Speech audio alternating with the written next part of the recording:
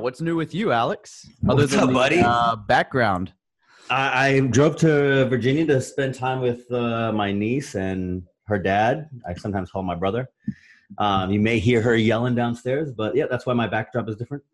Well, that makes sense. I wasn't sure if that was just because you had moved over the last week, but that actually makes more sense. I did move again, so my backdrop when we do this again will also be different. Oh man. Well, Hey, did you close your house, that sale? The shit flip? Yeah. Yeah, it's closed. I got the cash. I'm actually under contract on a duplex that I thought was at a steal price, but I'm probably going to break the contract here this week. Good. So, Good. You don't need to be buying any more lousy deals, okay? We need to tighten you up. No. I got this thing's under contract for the same price I paid for my duplex in 2015, but this one has garages and the interior is in much better shape than my duplex was. The problem is that the roof is completely shot according to the inspection, and the guy apparently knew about it, and he's kind of like, I don't know if I want to. So I'm going to try to convince him to. That's the only thing really wrong with it. So I'm going to try to convince him to make an insurance claim because there's hail damage. So if he makes the insurance claim and replaces it that way, I'll go forward because I've got it. I mean, it's $30,000 under appraisal price.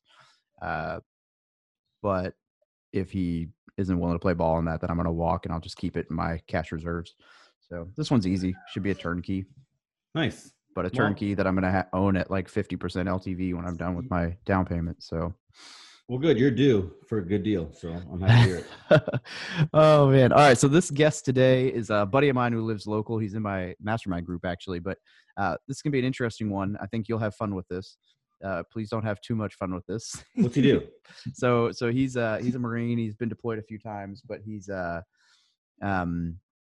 his story is kind of weird because he was I'll let you tell all the details, but he lost 4 or 5 houses that he owned in the 2008 crash in Vegas because he owned them with a high salary and he joined the Marine Corps after he had said high salary.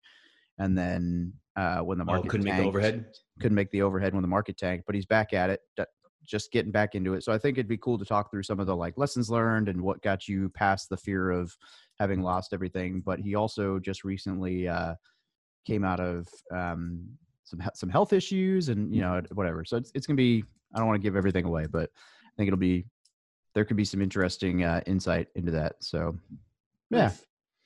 But I don't know. I think I'll go ahead and grab him real quick. When's this episode come out? Ish. As of right now, the last week of May, but I can probably shift it around a little bit. So I have got some interesting news yesterday from Bigger Pockets. Mm-hmm. I am working on, and I know I've been talking about this with you for a while. I may or may not be getting commissioned to produce high quality HGTV style videos for them. Contract incoming. Hell yeah. I'm glad to hear that they liked the one with your buddy, huh? With Nate. They really like that one. And I just scheduled, I got 4 more that I got to record next week. That's cool. Yeah. So that's why I asked late May. So by late May, this should all be either official or burned to the ground. So, hell yeah. Yeah. We'll leave it for late May then.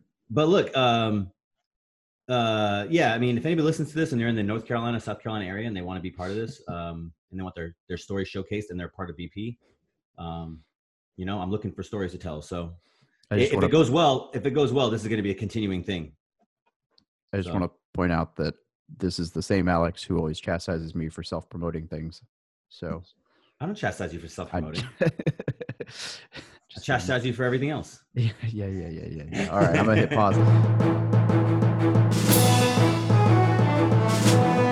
You're listening to the Military Millionaire Podcast, a show about real estate investing for the working class.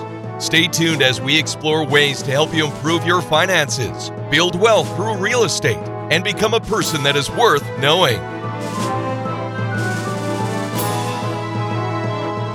Hey guys, on this podcast we talk a lot about the roadblock to success for military members in getting started in real estate investing.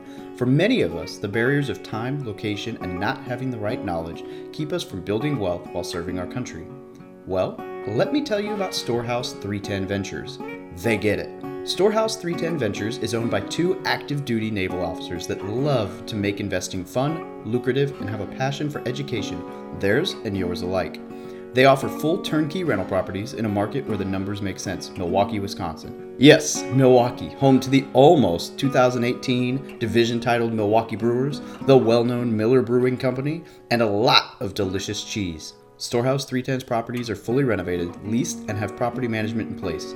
Through their rigorous analysis and selection process, they do everything possible to ensure each rental property meets their high standards and offers fantastic returns. Storehouse 310s allows you to invest with confidence while you are living out of state. They have a network of lenders, insurance companies, contractors, a title company, and much more to serve you all along the way. There is absolutely no reason not to get started when you have the right teams and system in place. David and Stu, the owners of Storehouse 310, have been investing themselves for over 15 years. They are on a mission to help as many active duty, reserves, and military veterans create financial freedom through the power of real estate investing. They are honest, transparent, and they prioritize service and giving. They have even committed to give the first 10% of their profits to partner nonprofit organizations that support veteran causes. For more information about their program, send an email to podcast@storehouse310turnkey.com. Again, that is podcast@storehouse310turnkey.com.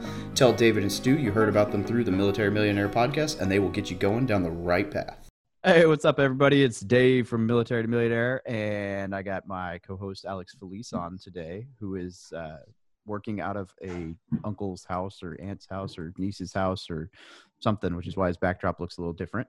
And we are joined by my friend Travis Hill, who is a active duty Marine who I actually met at a beach on the north side of Camp Pendleton when I wasn't surfing because I was broken, and he wasn't surfing because he was watching his kids surf. And he's an engineer equipment officer in the Marine Corps, and we hit it off talking about real estate. And I don't know, we've been in touch ever since. I've gotten to park my car in front of his house a few times to save the $30 a night for parking at airports. So it's blossomed into a great friendship because it's probably saved me more money than most people have. Travis, welcome on the show, buddy. Good morning. Thanks, guys. Appreciate it. Happy to be here. Yeah. Why don't you tell our audience a little bit about yourself, starting from the first time you got into real estate, because you have a very unique story that I think might be able to help some people out, especially right now. Okay. Graduated college in early 2000, went to work for a steel fabrication company in San Jose, California, Cupertino, actually. And that little micro blip of recession that kind of happened in the early 2000s moved me to Las Vegas. And in Las Vegas, I started dabbing in real estate. My wife, then fiance, was a loan officer and kind of got interested into real estate and saw the value of it. So in early 2000s, I would go into a phase one. I'd buy the second biggest house closest to a cul-de-sac that I could, and I'd live in it, and then live in it for phase 5 or phase 6, phase 7 release, and I would refinance that house and rent that house and repeat that process. And was able to do that till I got like 5 houses and thought that my life would be set. I was like 25 at the time. Everything was fantastic. I thought it was great. And I'm like, all right, this is my retirement plan. I'm going to have these houses. It's going to pay down. I'm going to do all that. And then I decided to join the Marine Corps after 9/11. And in 2003, joined the Marine Corps and still had the homes. It was still trying to like make it all work. It was doing all the necessary due diligence and, saving your money, saving for the CapEx, putting it all, hitting the checklist the way I thought you were supposed to do it, right? My education of reading and gaining. And then 2008 hit. And at that time I was living in North Carolina. I was coming back from my second deployment from Iraq, and all of my savings and everything that I had put toward those 5 homes was going away. So working in Vegas with an engineering firm to making 6 digits a year there, to join the Marine Corps to making $19,000 a year as a PFC E2, E3, that money recoup and your ability to make that money work just wasn't there anymore. So we ended up having to short sell all of those homes. And basically here I am, 30, 31 years old, starting over completely, like at zero. And rebuilding credit and everything that came with short selling those homes and getting the 1099s and all that stuff that came with it. So it was a beautiful process. And I tell people, to use the analogy that like I was so focused on my trees and like staring at the bark and watching the ants climb through the bark that I didn't see the forest fire like consuming the entire thing. So that was my lesson learned. How many houses were you buying up to, say, how many houses were you buying in 06, 07? Oh, none. Like I was on the East Coast, like didn't have, I think the last house that I closed on was probably like 04,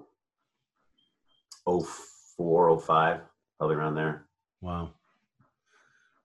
That's it's interesting just because I know that the run up, just like currently, the run up in the last 18 months was worse. Right? If you bought in 05, it was worse, or 06, it was probably worse than if you had bought in 03. Yeah. And it wasn't that like we had money, but you know, as I learned that and we were self-managing all those homes.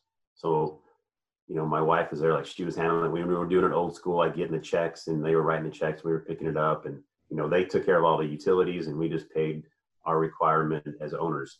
But we learned that as home prices dropped, the rental prices dropped and it just kept going. And then we over-leveraged, I would say over-leveraged, but we just got to the point through being in Vegas and getting hit so hard that our rental wasn't covering our mortgage. And so we started pumping money in every month. So at one time we were pumping about $4,000 a month into the homes to try to keep them going. As they're still going down. Yeah, that's unfortunate. Well, my condolences to you, my friend. Thanks. But that Vegas was hit worse than anywhere. Vegas was ground zero. Yeah. I think that's going to be the case this month. I believe that's going to be the case in this current event as well. Yeah. Although it's much different. It's much different now. Yeah, just kind of hard, I think, for Vegas to stay open when casinos aren't allowed to be open and people aren't allowed to visit. It seems like a large portion of the economy, but I've never lived there, so I don't know. Oh, it's a large portion of the economy. But I still think this time will be the mechanisms are a little bit different. But Travis, you're buying houses now, right? I am. And about your comment about Vegas and casinos, is it when they pay all the state tax? It's a big deal. Sisolak closed mandatory 445 casinos, and like, you know, I live near a military base, Fort Bragg, and it's a service-based economy, but it's not to the degree of Las Vegas. Like without the casinos, there really is no reason. It's way more service-based than it is maybe anywhere else, tourist-based. So yeah, I do feel for my Vegas friends. Yeah, it's insane. And what's funny is that when you tell people you're from Vegas, like you're from Vegas, they say, "Oh, what part of the Strip do you live on?" And like people's misconceptions that there's actually a community and a life outside of the Vegas Strip is almost kind of foreign to them to like put that into the, you know, the induction happens really fast. Yeah, I lived in Centennial Hills, 35 minutes northwest of the Strip, and you know, I went to the Strip sometimes, but for the most part, my entire life had nothing to do with Las Vegas Boulevard. Yeah, and I lived in Southern Highlands, so everything was like Green Valley Ranch, Henderson, and so like, oh yeah, there's a Strip and you can see it, but you know, it was like, let's go play poker or drive by the Strip just to people watch to enjoy a night, or go enjoy the Bellagio watership ball just to, you know, hang out and kill an hour or two. But yeah, other than that, it was, or taking family in when they come visit, right? Like, oh, I want to go to the Strip. Okay, we'll take you to the places we know. Yeah, that's pretty much it. People who live in Las Vegas, it's like, if you work on the Strip, then you probably hang out on the Strip. But if you don't work on the Strip, you're like, I'm not going to that traffic. Yes. It's not worth it. Unless I got family in town, I'm a pass. Yeah. Your one time to experience the New Year's Eve in downtown Vegas that's enough for the rest of your life, I think. It sounds strangely like Waikiki when I was stationed on Oahu. I mean, it's very tourist trappy, and it's about a 40-minute drive to get there. But without traffic, like if I drove there in the morning for like a triathlon or whatever, it was like a 25-minute drive, but it was about 45 to get to the actual Strip just because of traffic usually. And same thing, they had like Friday night fireworks and I saw them twice. And the second time was basically because my parents made me. So yeah, it's just like, but they're same thing right now. Same economic injury. Waikiki's hurting right now. Tons of people out of jobs. What are you buying now, Travis? I just closed on a turnkey property with Storehouse 310 and couldn't be happier. Could not be happier. That's in Michigan, right? That is in Wisconsin. MIWI. Take the M, flip it. Yeah, Yep, it's you're same. We're good. Same, but diff. So tell me about there's got to be an internal journey to go from that pain to not only did I get over it, but I'm it's like a relationship. I'm ready to go out there and get hurt again, kind of thing. So how do you? Yeah, totally. I think that it was it was one of the most physical displays of what failure can do for your life.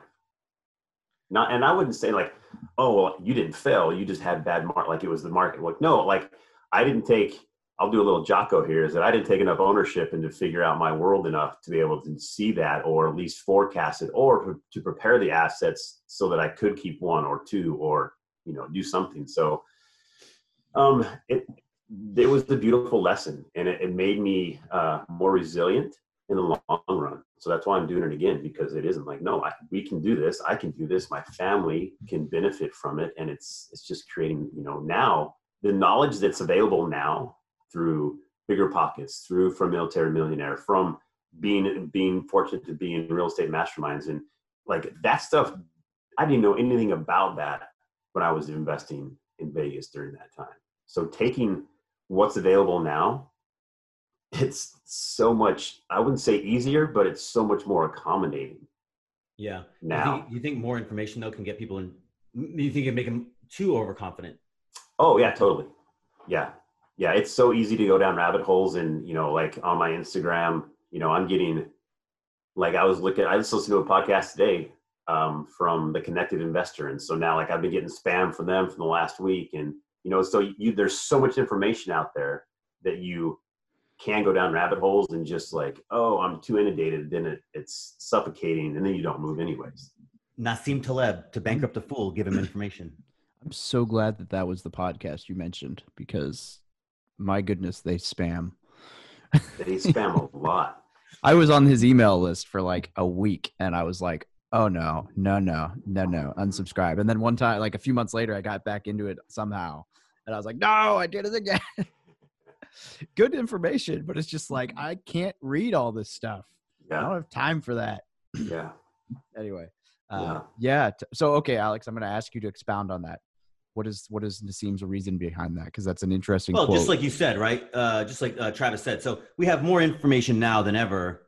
We can use an example for real estate. Like you can go down rabbit holes, or, because there's so much information, you can design narratives that sound good, that aren't, the idea is that there's a difference between information and wisdom. There's a difference between information and knowledge.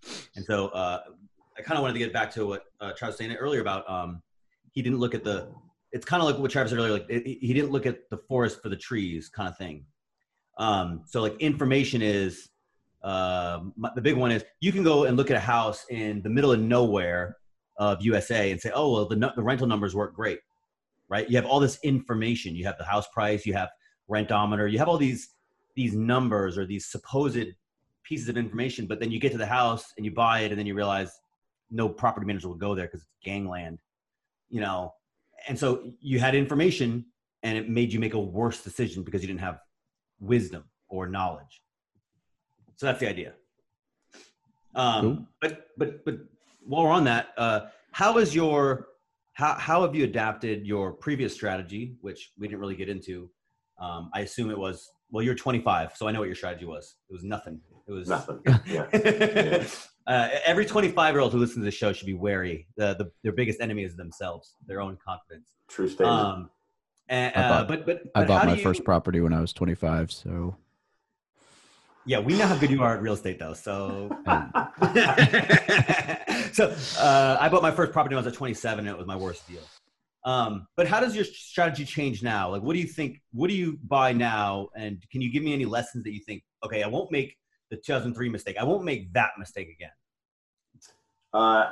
The biggest thing that my strategy now is to, still focused on that tree, but I'm also detaching myself from those trees and then looking at the forest. Like I'm looking at like, okay, what is the economy doing? Like, and I don't want to over leverage. I think that, I was having a good conversation with my brother about this because he works for Microsoft. And so he does all of his stuff through index funds and dividends and like, very, very FIRE mentality.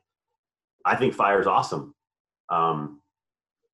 So he talks about, oh, well, you shouldn't be over leveraged. And I'm like, well, with real estate, I'm not going to, in the growth phase of real estate, right? As you start the whole like pyramid of stacking real estate, there's no like, oh, well, I bought 3 homes this year. Well, I got to sell 1 because I'm over leveraged in my portfolio. Like that thinking doesn't really work. So I think that my strategies I use nowadays is I'm more focused on what's going on collectively across multi markets. And it's not like I'm doing a deep dive, right? Like I'm not spending an hour every day, like looking at the market or looking at bonds and looking at real estate. No, I'm kind of keeping a broader view so that I understand like, oh, hey, there is more talk about interest rates going up because for example, I think that the stimulus check that all this stuff's going on that some people have gotten and now small businesses can't get, there's going to be a president and there's going to be some people who are going to have to pay for that through probably a rise in taxes. And, you look at the 80s where they were doing 15% on the interest rate, there's a possibility. And this is opinion of Travis Hill, like narrative of Travis Hill that, well, if you're getting 3% now, there's probably a good chance you're going to go to 8, 9, 10% to help offset that money coming in. So, but who knows? No, I like that because I've been saying for a long time, and people hate it, especially on bigger bucks. They hate when I say this. I say the greater economy that you're part of, and I mean this by both, the neighborhood, the city, and the larger economy. All 3 of those matter more than any single deal you do in and of itself. So to your point, it's like you can buy a great deal, but if it's in an area that's going downhill, or hey, look, the economy is tanking. You're going to pay for that no matter how good the deal is, and vice versa. You can buy an average deal in LA, and my guess is it's going to go up in value because LA is going up in value. And so I love that you say that, like the larger, and this applies to all real estate, the larger macroeconomic movements matter more than the individual deals. And this is not to say that you should not strive to get killer deals, but it is to say if you only focus on the deal itself and you don't focus on what Travis is saying, which is the forest, you're missing a big piece of the puzzle of your success. Yeah. Well, it's just like people buying, in a market that did well over the last decade because it did well over the last decade, and like the whole past performance doesn't indicate future success. So, like in my town, for example, in my market, there's like a divide right in the middle of the city, and most investors are like, yeah, we don't go north of that divide. Well, that's all well and good, but north of that divide is gentrifying, right? Like there's a lot of progress. There's opportunity zones. There's a lot of really cool stuff going on north of that. But there's a lot of people who are just like, and it's like a distinct, like, 0.8% rule, 1.2% rule, like distinct differences, like the moment you cross that divide. But yet the best deal that I've bought was the one that was just north of that because the price was so much lower and it cash flows just fine because people are moving, whatever. So I think it's smart that you're keeping your eye on what's going on more than the specific deal, because a house is a house is a house is a house, right? Like that matters less. What color you paint the walls matters less than what the neighborhood looks like, or what the city block is doing, or what's getting built in that zip code, or as you expand out. Well, and it's so important that you understand your metrics, right? And because there's so much information, it's easy to get lost again in what you really identify as your metric. So I'm originally from Arizona. Well, Arizona got hit really hard in 2008, and I go back there to visit when I'm on leave, and I see all these apartment homes. I'm like, oh my gosh, right? That's crazy. And then going back, Alex, to what you talked about with the community and the town and that stuff. Well, we have the huge baby boomers coming. That's going to flip. That's going to put a lot of houses in the market in the next 10, 15 years, right? We also have a lot of millennials that don't like what the baby boomers have, which is the ranch house on the quarter acre. So what are you seeing? You're seeing a lot more cohabitation, more apartments, more condos, more like for example, there's my dad's house is on like the middle of Mesa, right?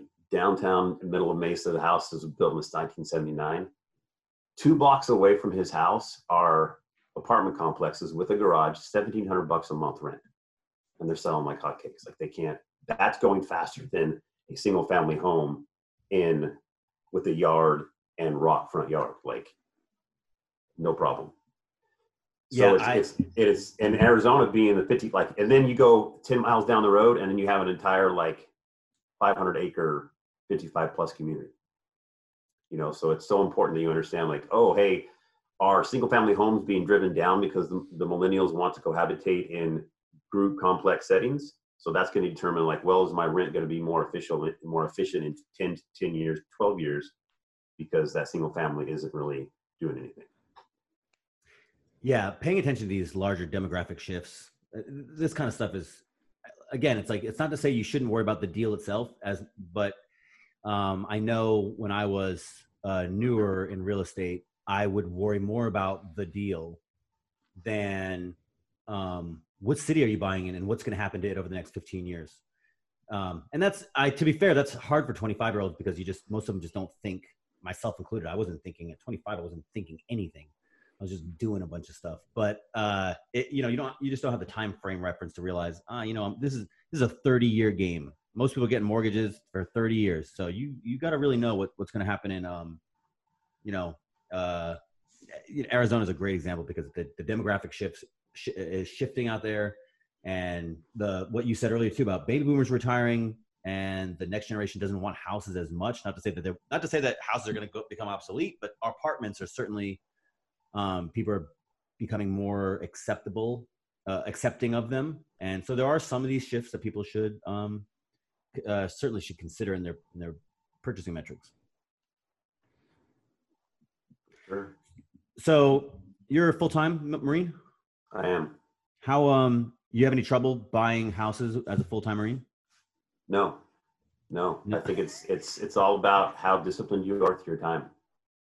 Okay. And, yeah. I following Bearded Brandon and following Bigger Pockets and following Dave and you guys on For Military to Millionaire, like it's all, this time right now is all about how disciplined you are. I think that quote somebody that's been on social media about, if you don't come out of this with a side hustle or improving yourself, it's not that you lack time, you lack discipline. And I firmly believe that. I think that it comes down to, my kids don't go to school. It's all virtual. They're doing Zoom, good for them, but we're still getting up in the morning. We're still doing a family workout. We still do family time as far as like scriptures and things go. And then they have this is their block of time to do school. And then after they show us their agenda and we follow up with them, then they have their free time. So having that structure and that discipline, well, it's not only good for parents and us to make sure that we're doing it, but it's also teaching our kids proper things that they can use for their life lessons moving on. So it's, there's nothing but goodness. It's just a matter of if our current situation goes 2 and 3 months, how many people are going to be posting on social media of like, yeah, still be motivated. And be like, just eat some Cheetos and hang out. Let's not talk bad about Cheetos. Hang on. Let's not talk about Cheetos. Yeah. Flaming or extra hot, whatever, extra fire. I don't know. Alex has a thing. If you ever want to get in good with them, just send we him say a message. bonbons then? Is that better? Yeah. Bonbons. Yeah. Nobody needs those. I don't like those. So you can trash talk them. I have definitely gone out of my way to avoid donuts over the last 2 weeks. It is, man, you're right about that though. Like sitting in the house, it is incredible. No matter how great your plan is when you wake up, it's amazing how by like midday you're like, okay, so now what? I'm bored. Oh, I'm hungry. No, you're bored. No, but I'm hungry. No, you're bored. You already ate. Oh man. I need an excuse to get out of the house. Taco Bell. No, like that. This is definitely an internal battle that I have. Yeah. I can basically see Taco Bell. I can hear myself over there saying the same thing. Yeah. I'm like, I'll be like walking out of the house and I'm like, no, I got to drive out this side today. Yeah, I think it's definitely it's a time where people. I'm not a fan of saying people need discipline. That's not how I think people behave. My personal opinion. I think people behave by habit, and so you can maybe say there's certainly overlap. But I do think people are waking up, and some people's habits, or some people have poor habits, and so they wake up, and without the structure of society that has been given to them, they don't know what to do with themselves, and they end up just creating lousy habits. And so I think there are certainly people like such as yourselves who wake up and say, look, I got to create a structure, and then it'll become a habit, and then I can get things done. And so it is an interesting time because maybe it only lasts a few weeks. People waste a few weeks. It's not really a big deal. but God forbid it lasts any longer. And the people who are slow to adapt, you know, yeah, you're going to come out of this thing and you're not going to have anything to show for yourself. And like I said, God forbid it's 6 weeks or longer. Goodness gracious, I can't take it. And so I think the people who are fast to adapt are going to. What's that? So we're at 4 right now in San Diego, almost 5. Yeah. I don't know. I'm staying busier than ever, to be honest. Yeah. So Travis, what's the? Tell me about the deal. The turnkey. Met Stu through David, and that's Stu Grazier. Stu Grazier, if you want to go official Francais, I think, right? I couldn't tell you. He's just Stu. He's just Stu, and got on his list, and you know, my name came on the list with a property. I didn't like the property. I didn't like the location. Wasn't favorable with it. And I just let him know, hey, I appreciate that I'm on the list and this is my house, but these are the reasons I don't want to take the house. And he was like, oh, okay, no problem. And then here's the next house. And I will take that house. That's great. And his entire team have been fantastic. Their real estate agent, Robin, she's awesome. And the whole process was easy. His team is awesome. They set it up well. And then as far as numbers, man, the numbers were conservative, and we're cash flowing $200 more than what the original prospectus was. Nice. So, you can do more? Oh yeah. Like I told them the day when I sent back the email saying, yes, we'll take the house and keep me on the list. Cause it's such an easy, it really is. And it was a really good, confidence booster starting the journey again. Yeah. And then it sounds like before you were kind of doing it alone. Maybe I don't mean to disinclude your wife, but I mean, you guys were alone. Right. Whereas now it feels much better. And I think this is what Bigger Pockets has really taught people. And this is certainly what I pitch and what I believe in is, it's kind of the old saying, it takes a village, right? It really takes a team. And so even though you're not there, you feel, my guess is you feel more confident because you're like, look, I got 3-4 people that know what they're talking about. I trust them. I believe in them. And they're all telling me kind of the same thing that this is, and you got a really good support system. Yes, totally true. Totally true. And my take on turnkey, and mind you, I haven't bought anything through a turnkey provider yet. Maybe I will one day. Today's show is brought to you by Audible. Audible is offering our listeners a free audiobook with a 30-day trial membership. Just go to audibletrial.com/militarymillionaire. Now, why Audible? Audible content includes an unmatched selection of audiobooks, original audio shows, news, comedy, and more from the leading audiobook publishers, broadcasters, and entertainers. I listen to Audible every single day on my commute to and from work. Now, to download your free audiobook today, go to audibletrial.com/militarymillionaire.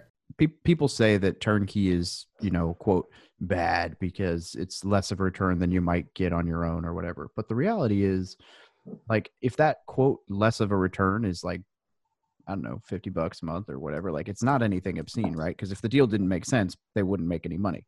But the ability to make a deal with somebody that you know and trust who's gone through and renovated the property and has a team and everything is essentially no different than if you were to build your own team in a market across the country and do it all through them. It's just one person whose business it is to provide that service for you. So like I tell people all the time, if you're overseas and you're looking to get started in investing, like turnkey is probably the best way for you to go. 'Cause you can't house hack in Japan and you can't, I mean, maybe, but probably not. I don't know if there's some crazy loophole where you can buy out in town, but if you're looking to get started in the US and you don't have a team and you don't have anything else and you don't want to wait 3 years until you move back to the US, the turnkey is probably one of the best options out there because it's set up by someone whose entire business is designed to ensure that you succeed. Because if you buy a house, you don't like it, you're not going to come buy another house. So it's, and I think, you talk Stu, like I would do business with Stu all day because I know him and trust him. So I think that's really the biggest piece is finding a turnkey provider or somebody to work with, whether it's turnkey or not, on your team that you trust. And then you can go from there. And I think that's really important because meeting Stu, like meeting you, meeting Alex, meeting Stu, going forward on that, one, you establish relationship, right? And everything that you read and listen to, that is relationship, right?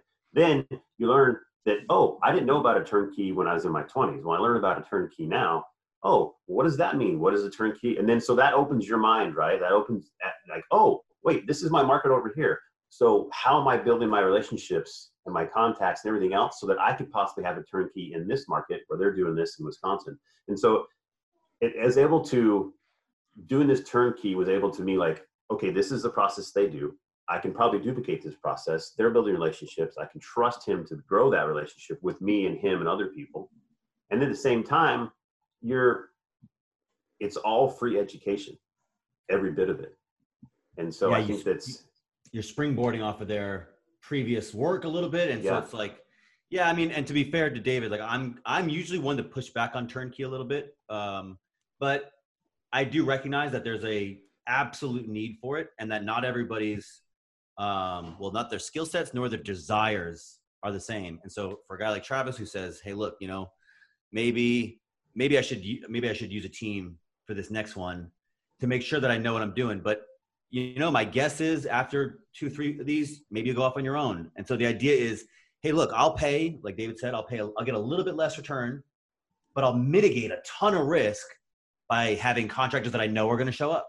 And I have somebody else on the team that on the ground that knows the deals. And so, you sacrifice a little bit of the return for the trade of volatility. Because look, anybody who's David can tell you, hiring bad contractors is the kiss of death. Yes, that sucks. I mean, it depends on if you want a negative 50% ROI. That's it worked out great if that's what you're going for. And that's a great example why turnkey works, because it's I didn't do turnkey, but I was on the ground and I had a team that I lucked into, right? And so I didn't have the same risk. So if you're overseas, if you're really overseas, then turnkey is the way. Or if you're like, look, some people's positions are different. They're like, hey, I'm sending a bunch of cash and I want to do this and I don't need to take the risk to learn it all on my own and manage contractors. Some people don't like managing people. And so you couldn't have picked somebody. Well, I don't know everybody, so maybe there's somebody better than Stu. But as far as the people I know, Stu is at the tippity top of the list. He's good people. So, and like you said, you're making money. Geez, it's hard to beat. All right. Yeah. So I want to shift gears a little bit. I don't know if we want to dig too much into your more recent opportunity to give up on yourself. I'd say that I'll lead into what I mean by that. A lot of times when people get punched in the face really hard in life, they quit, right? Like it's a total out. Like it would not have been hard for you to say, well, I lost 5 properties. I'm never doing real estate investing again. You've had another event here in the recent few years, which I'll leave up to you if you want to discuss that. But I'm curious kind of what your process is in your head as far as how you've worked through some of these things and what it is that makes you not allow that to be an out, right? So as I said, a lot of people will just tap out, or like they try something, they fail, and that's it. And you've had not one, but 2 fairly large issues come up that would stop a lot of people in their tracks. And obviously it hasn't. That's not your nature. But I'm curious if there's anything you can point to that's helped you out with dealing with those situations that are not easy. Okay. Yeah. So to allude to your point, David, I was diagnosed with stage 3 colon cancer in January of 2019. And I was stationed in Okinawa, family's there, and we were thriving, capital letters, exclamation points, and happy face emojis, thriving. And we were back in the States in February, and then I spent the entire time recovering from that surgery, colostomy bag, like the whole thing that goes with colon cancer. And, I would say, I wish I could say that it was easy as like, well, I'm a Marine, so that's just what I did. And for all of our Marine counterparts, like you understand what that means. And for our sister services, like I realized when I was diagnosed that I had a choice, like right then when I was sitting in the doctor's office, I had a choice right then to either succumb to this, and maybe that meant death. Maybe that just meant like, well, my life sucks now. Like I got this, whatever. Or I can choose the critical path, right? Like I can take that and do something with it and do some good with it. because I had an obligation as a husband, as a father, to set an example. Like, hey, like this is pretty much one of the worst things that can happen in your life. So I can either show my kids and be supportive to them and to my wife to be the best cancer patient that I can. And then also as a Marine officer, I feel that I have an obligation to set the example, because I knew that I was going to be surrounded by young Marines that were going through similar or different things, but are still going to be at the same hospital I am for some duration, right? So weave those two things together, and then throw in my faith tradition of like, you know, there's greater, like I probably accepted this in the yonder heavens before coming to earth of like, hey, you're probably gonna have this problem. Okay, that's cool. I can handle it. Let's do this. And then, you know, send me on this stork and I'm going to head down. So I spent the last all of 2019 at Wounded Warrior Battalion down in Balboa, going through chemo, going through radiation, going through surgeries, just going through all of that stuff. And it really comes down to what dog you choose to feed every day. You know, I just made the determination that was my critical path. My critical path and my mission accomplishment is to beat cancer. Okay, roger that. And through military training, whatever acronym that you want to call it's going to happen, you just are able to separate. And, you know, it's almost like Moses dividing the waters, like all emotion, push to the side. There's my enemy. I must go and attack the enemy and overcome it. And that permeated my life. Whenever I was well enough, you know, that there was times, I'm not going to lie, there was times that I'm like, I just want to lay in bed. Yep, you are going to lay. You want to lay in bed, Hill. Yes, you do. But you're going to get your freaking sorry butt up, and you're going to walk down the stairs, and you're going to hug your kids, and you're going to kiss your wife, and you're going to try to eat two spoonfuls of something that your wife prepared. And if that means that all you do is walk back upstairs and lay down because you're just, you know, doing what cancer does, okay, but you got your butt out of bed. You know, and sometimes that was, fortunately, I was able to count on one hand the number of times I did that. But the fact is that I knew that I had to do that, because there's too many times that you don't do that, and the next day you don't do that, and all of a sudden it's 3 months later and you haven't done that. And it was just creating that mindset and creating the ability to know, like, no, I can do this. I have the ability to. And the prayers and support of family and friends, and then the people you don't even know, right? And then the opportunity to kind of document that through social media, and hindsight being what it is, you know, today, Travis Hill today, and having the fortunate humility to have people like, yeah, man, we watched your journey. And when I thought I was having a bad day, like, you post something and I would realize, like, no, I think I got it handled. And so just a number of people that I was able to support that I didn't even think, you know, like when you're going through it and you're post like, hey, having a colostomy bag and having to like deal with that and all the fun that is with that for this short amount of time. Yeah, that's pretty interesting, you know, and trying to, like, one thing that I did with my colostomy bag is I named it. Or actually, I named my stoma. His name was Eugene. And my kids would be like, my wife and I joked that we were no longer in a monogamous relationship because it was me, Eugene, and her. Like, that was kind of important, you know. And so we realized that he was a silent partner in most of our bedroom antics, but nonetheless, he was there. And Devil's threesome. Yeah. And sometimes when he did make noises or make sounds, it wasn't any related to actually what we were doing. if you're listening to this and you had any doubt that Travis is a Marine, this should clear it up for you. Who else would name their colostomy bag and call your story and your attitude is commendable, to say the absolute least. So and I would like to vouch that I didn't meet you until at least halfway through that journey, but I would never have known that you were even remotely going through chemo, because Travis was still running circles around people with how active he was. Yeah. So, and let me say, I don't know about most importantly, but certainly importantly, your hair looks fantastic, my friend. Thank you.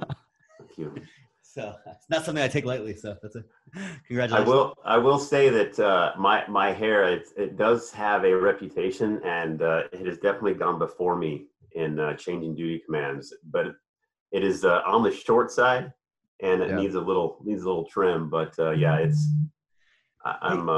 thank you for that. Have you read a book called Viktor Frankl wrote this book called Man's Search for Meaning? No, but I know of it. It's not one that I recommend super often because I think it's misapplied, but in your situation, I think you'd resonate really, really strongly with it based on the way you told your story. It's well, I don't want to spoil too much. It's about a guy who goes through the Nazi concentration camps and comes out the other side. And then he talks about what it means to find, well, meaning or drive when there seems like there's no reason to have some. So I think it'd be applicable. I think it'd be an applicable story for you. Yeah, and I will thank you. I will look into that. But I know that one thing that helped me too is that I lost myself in service.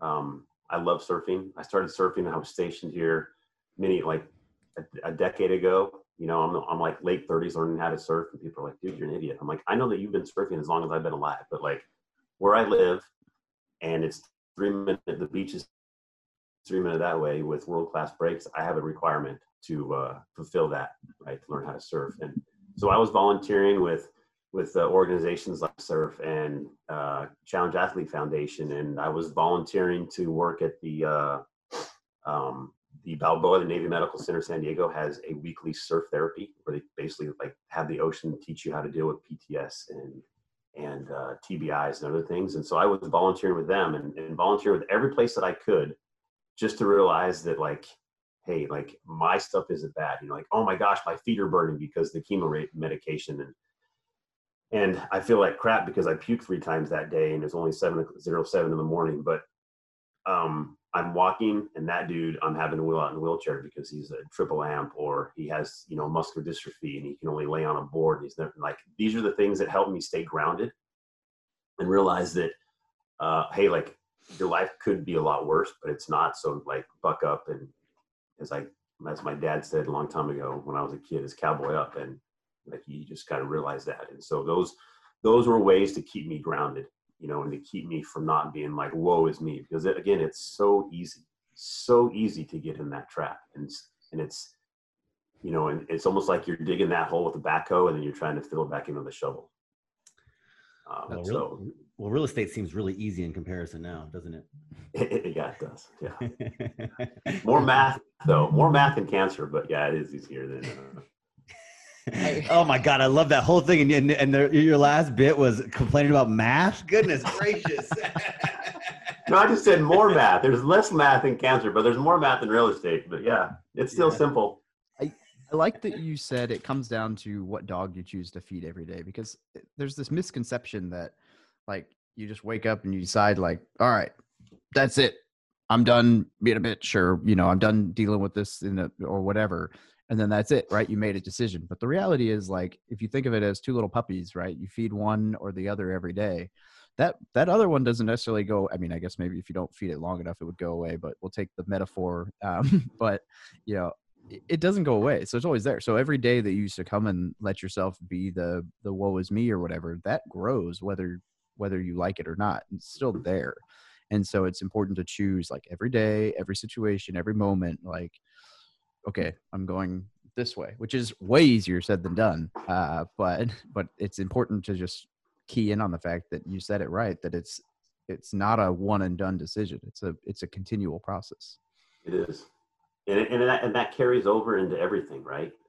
Like, not only does it talk to cancer, well, if you haven't got used to that, you know, for example, and I use this as a life lesson. My dad was an alcoholic, and you know that same logic applies to the good dog, bad dog. If they say that drinking is genetic, that means I must be predisposed to want to drink alcohol. Well, my faith tradition allows me to make that choice every day. So do I choose to drink alcohol or do I not? Do I choose, as a Marine, do I choose to set a good example and get a haircut and shave my face, or do I not? So it's not that it's, you know, it's a lifelong thing that I figured out once cancer started, right? No, that's totally in regs, Dave. That's fine. I've already looked at it a million times. Actually, I looked at it when I first met you. I haven't left my house. It's in regulation, but it looks ridiculous. No, I meant that I haven't shaved my face in the last day and a half because I haven't left my bedroom or my office. Speaking of, David, you're feeding the bad dog. Get out of the house, do some exercise. It's on my to-do list today. I filmed a whole bunch of podcasts and stuff yesterday, so I just couldn't really break away. Actually, I did get on the bike and ride for an hour, so that was great. Saw that. I'll do that again today. Yeah, for Marines, as long as we're in the house, we don't go anywhere. We can let that thing grow as all as we want. But as soon as we step outside to like go to the market, it's got to be shaven. All right. So, Travis, I got a few questions I always ask. So the first one is, if an E1, E2 was to walk up to you asking for advice about real estate or life or whatever, what would you tell them? Man. Think back to your best safety brief. My best safety brief? Well, the long ones don't work. And the ones that involve inappropriate activities are always the ones most remembered, right? It's like, don't drink, but I know if you're under 21, you already do, but please don't. And you're like, thank you for empowering the young ones to drink. Awesome. Great job. If I haven't, as a platoon commander, as a chief warrant officer, I get that. I get E1s and E3s all the time. I think that I would tell them about like, hey, what are your goals in life? Like, where do you see yourself? I ask them that because that helps shape my continued dialogue with them. Because like, oh, I'm gonna do 4 and out. I'm like, okay, you're gonna do 4 and out. Well, there's some of us are gonna do 30 and out. But guess what? We're all gonna be out. So how are you preparing yourself to be the best person in your community that you can be? Either you're gonna take the morals and ethics and values that you learned in the Marine Corps, and they're either gonna accentuate your life, or you're gonna trash them all and you're gonna rely on yours, and they may or may not be better, or they may keep you the same. But what are you going to do? Or what are your plans so that you can be one day a better community contributor? Can I pivot off that actually? Because you said something interesting. You said, usually what I do is I take what they tell me they want to become, and then I use that for the continued narrative that I have with that person going forward. And I think that's a very interesting thing, and not your side of it, but from their side. So the E1, E2, or the young person, I think it's valuable to tell the world what you want to become, because then the world will respond to that going forward. Absolutely. And so we talk about this all the time, put your affirmations, or you write your goals down. And these are the kind of same things. And social media is really good about this, about, being able to tell the world what you want to become, because there's guys like Travis, there's guys like David, sometimes there's guys like me that will listen to what you want to become and say, either maybe I can help, or maybe now I'm going to perk up and watch you because I believe in you, or you just don't know what they may or may not interact with you, but they hear it. And many of them will interact with you. So I just wanted to piggyback off that and say, I think it is valuable that you ask the question that way. Like, ask people what they want to become. And when they tell you, that's the best way to make it manifest. Yes. Sorry. All right. Question number 2. Do you have what's the one resource, whether that's a book, course, website, or whatever, that you would recommend to anybody who's looking to get started in real estate? Oh, I'm on it. Oh, flattered. I'm on it. You're on Alex Felice's podcast. Yeah. No, I'm on For Military to Millionaire. That I like For Military to Millionaire. I like the fact that we are all like-minded service members that want to achieve more than what we know is going to happen, right? What we all know, we're going to retire, but what can we do more? How can I be more effective in my life? And For Military to Millionaire is a fantastic opportunity and a wonderful resource to do that from. And then you're gonna, like, that's gonna start it, right? And then and there's nothing wrong with saying like, hey, I like Military Millionaire, got me here, and now I'm over here with some other group. I don't think that's wrong. I mean, because you're gonna find in the social media world, or your education, that the ebb and flow of people and relationships and all that stuff is all gonna work. And as you get involved with real estate, you're going to find agents that you work with. You're going to find agents that you don't, contractors, PMs, like all of that stuff. And it's just a matter of you filling out what's comfortable for you, and then finding those education and those mentors and those mastermind groups that are going to be able to facilitate that success for you. I love that. I will send your shout out $20 to you later for the plug. Yeah. Appreciate the sick fancy. That's awesome. I appreciate that very much. I will say, and to further answer that question, I say that Bigger Pockets has done a fabulous job of globally bringing every single type of real estate entity into it, because that's where I think Bigger Pockets turned me on to a lot of like, oh, wow, this is out there. Oh, and so it really broadened, it made my my left and right lateral limits pretty huge. Big fan of Bigger Pockets. Yeah, I can tell. Yes. All right. Go ahead. No, yeah. After No, you, go ahead. No. I was just gonna ask where people can get a hold of you. I can get a hold of me, like every good Marine, right? And operational security, OPSEC. My Facebook is pretty limited, so you got to search kind of hard for me. But I think I'm on TGH1310 on Instagram, and I think that's probably the easiest way. This is the first time that somebody's given a government address to find them, I believe. He said on Instagram. I don't know how government that is. What was the first one? What was the first one? On Facebook. I thought you said something about never mind. He was just saying, unlike the Army, we use OPSEC, and so we try to make ourselves harder to find. Yeah, which I am not a shining example of, since I'm very easily to find. But I don't know. All right, Alex, you were going to say something before I rudely cut you off with the next question that is always sequentially asked. I forgot what it was. Perfect. I'm sure it was brilliant, though. Oh, man. Yeah. If only we knew. All right. Well, hey, Travis, this has been fun. Thanks, guys. It has been. I've enjoyed it. Thanks for thank you very much. Yeah, thanks for joining us today. And now that you live closer, once we're allowed to leave our houses, I look forward to hanging out again. Heck yeah, man. Like I told you earlier, you got to come over for a Sunday family dinner once we do get released. Travis, are you going to attend Veterans REI Live? I am. I haven't bought my ticket yet, but I'm getting clearance from the Ramadan to allocate funds. Excellent. You'll get to hear Alex speak about whatever Alex feels like speaking about. I'm actually going to use my stimulus check. You know that my wife and I got a stimulus check each? Really? Yeah. Well, you guys both pay taxes, right? No, she doesn't. She's a homemaker. She stays at home and raises the chitlins. Did she file? No. Did she file in 2018? No. Just take that money and stash it.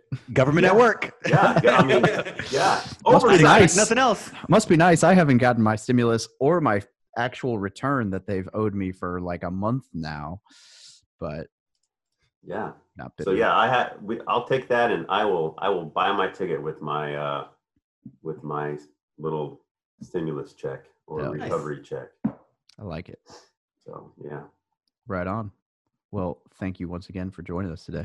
Thanks, gents. Thank you for listening to another episode about my journey from military to millionaire. If you liked it, be sure to visit FromMilitaryToMillionaire.com/podcast to subscribe to future podcasts. While you're there, we'd love for you to rate the show, give us a review on iTunes. Now get out there and take action.